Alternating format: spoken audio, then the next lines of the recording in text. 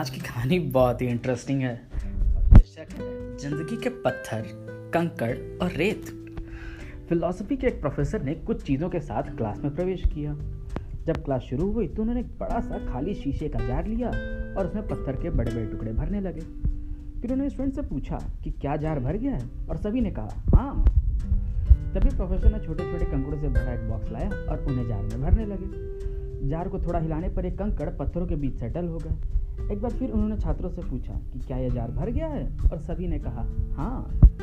तभी प्रोफेसर ने एक सैंडबॉक्स निकाला और उसमें भरी रेत को जार में डालने लगे। रेत ने बची कुची जगह भी भर दी और एक बार फिर उन्होंने पूछा कि क्या जार भर गया है, और सभी ने एक साथ उत्तर दिया हाँ। फिर प्रोफेसर ने समझाना शुरू किया, मैं चाहता हूँ कि आप इस बात को समझें कि यह जार आपकी लाइफ को रिप्रेजेंट करता है। बड़े बड़े पत्थर आपके जीवन की ज़रूरती चीज़ें हैं, आपकी फैमिली, आपका पार्टनर, आपकी हेल्थ, आपके बच्चे। ऐसी चीज़ों की अगर आपकी बाकी सारी चीज़ें भी खो जाएं तो सिर्फ ये रहे तो भी आपकी ज़िंदगी पूर्ण रहेगी।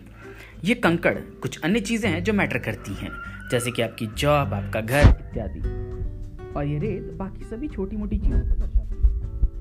अगर आप जार को पहले रेत से भर देंगे तो कंकड़ और पत्थरों की कोई जगह ही नहीं बचेगी। यही आपकी लाइफ के साथ होता है। अगर आप अपना सारा समय और ऊर्जा छोटी छोटी चीज़ों में लगा देंगे तो आपके पास कभी उन चीज़ों के लिए टाइम नहीं होगा जो आपके लिए इंपॉर्टेंट है। उन चीज़ों पर ध्यान दीजिए जो आपकी हैप्पीनेस के लिए ज़रूरी है। बच्चों के साथ खेलिए, अपने पार्टनर के साथ डांस कीजिए, काम पर जाने के लिए, घर साफ करने के लिए, पार्टी देने के लिए हमेशा वक्त होगा। पर पहले पत्थरों पर ध्यान दीजिए, ऐसी चीज़ें जो सचमुच मैटर करती हैं। अपनी प्रायोरिटी सेट कीजिए, बाकी चीज़ें बस रेत हैं।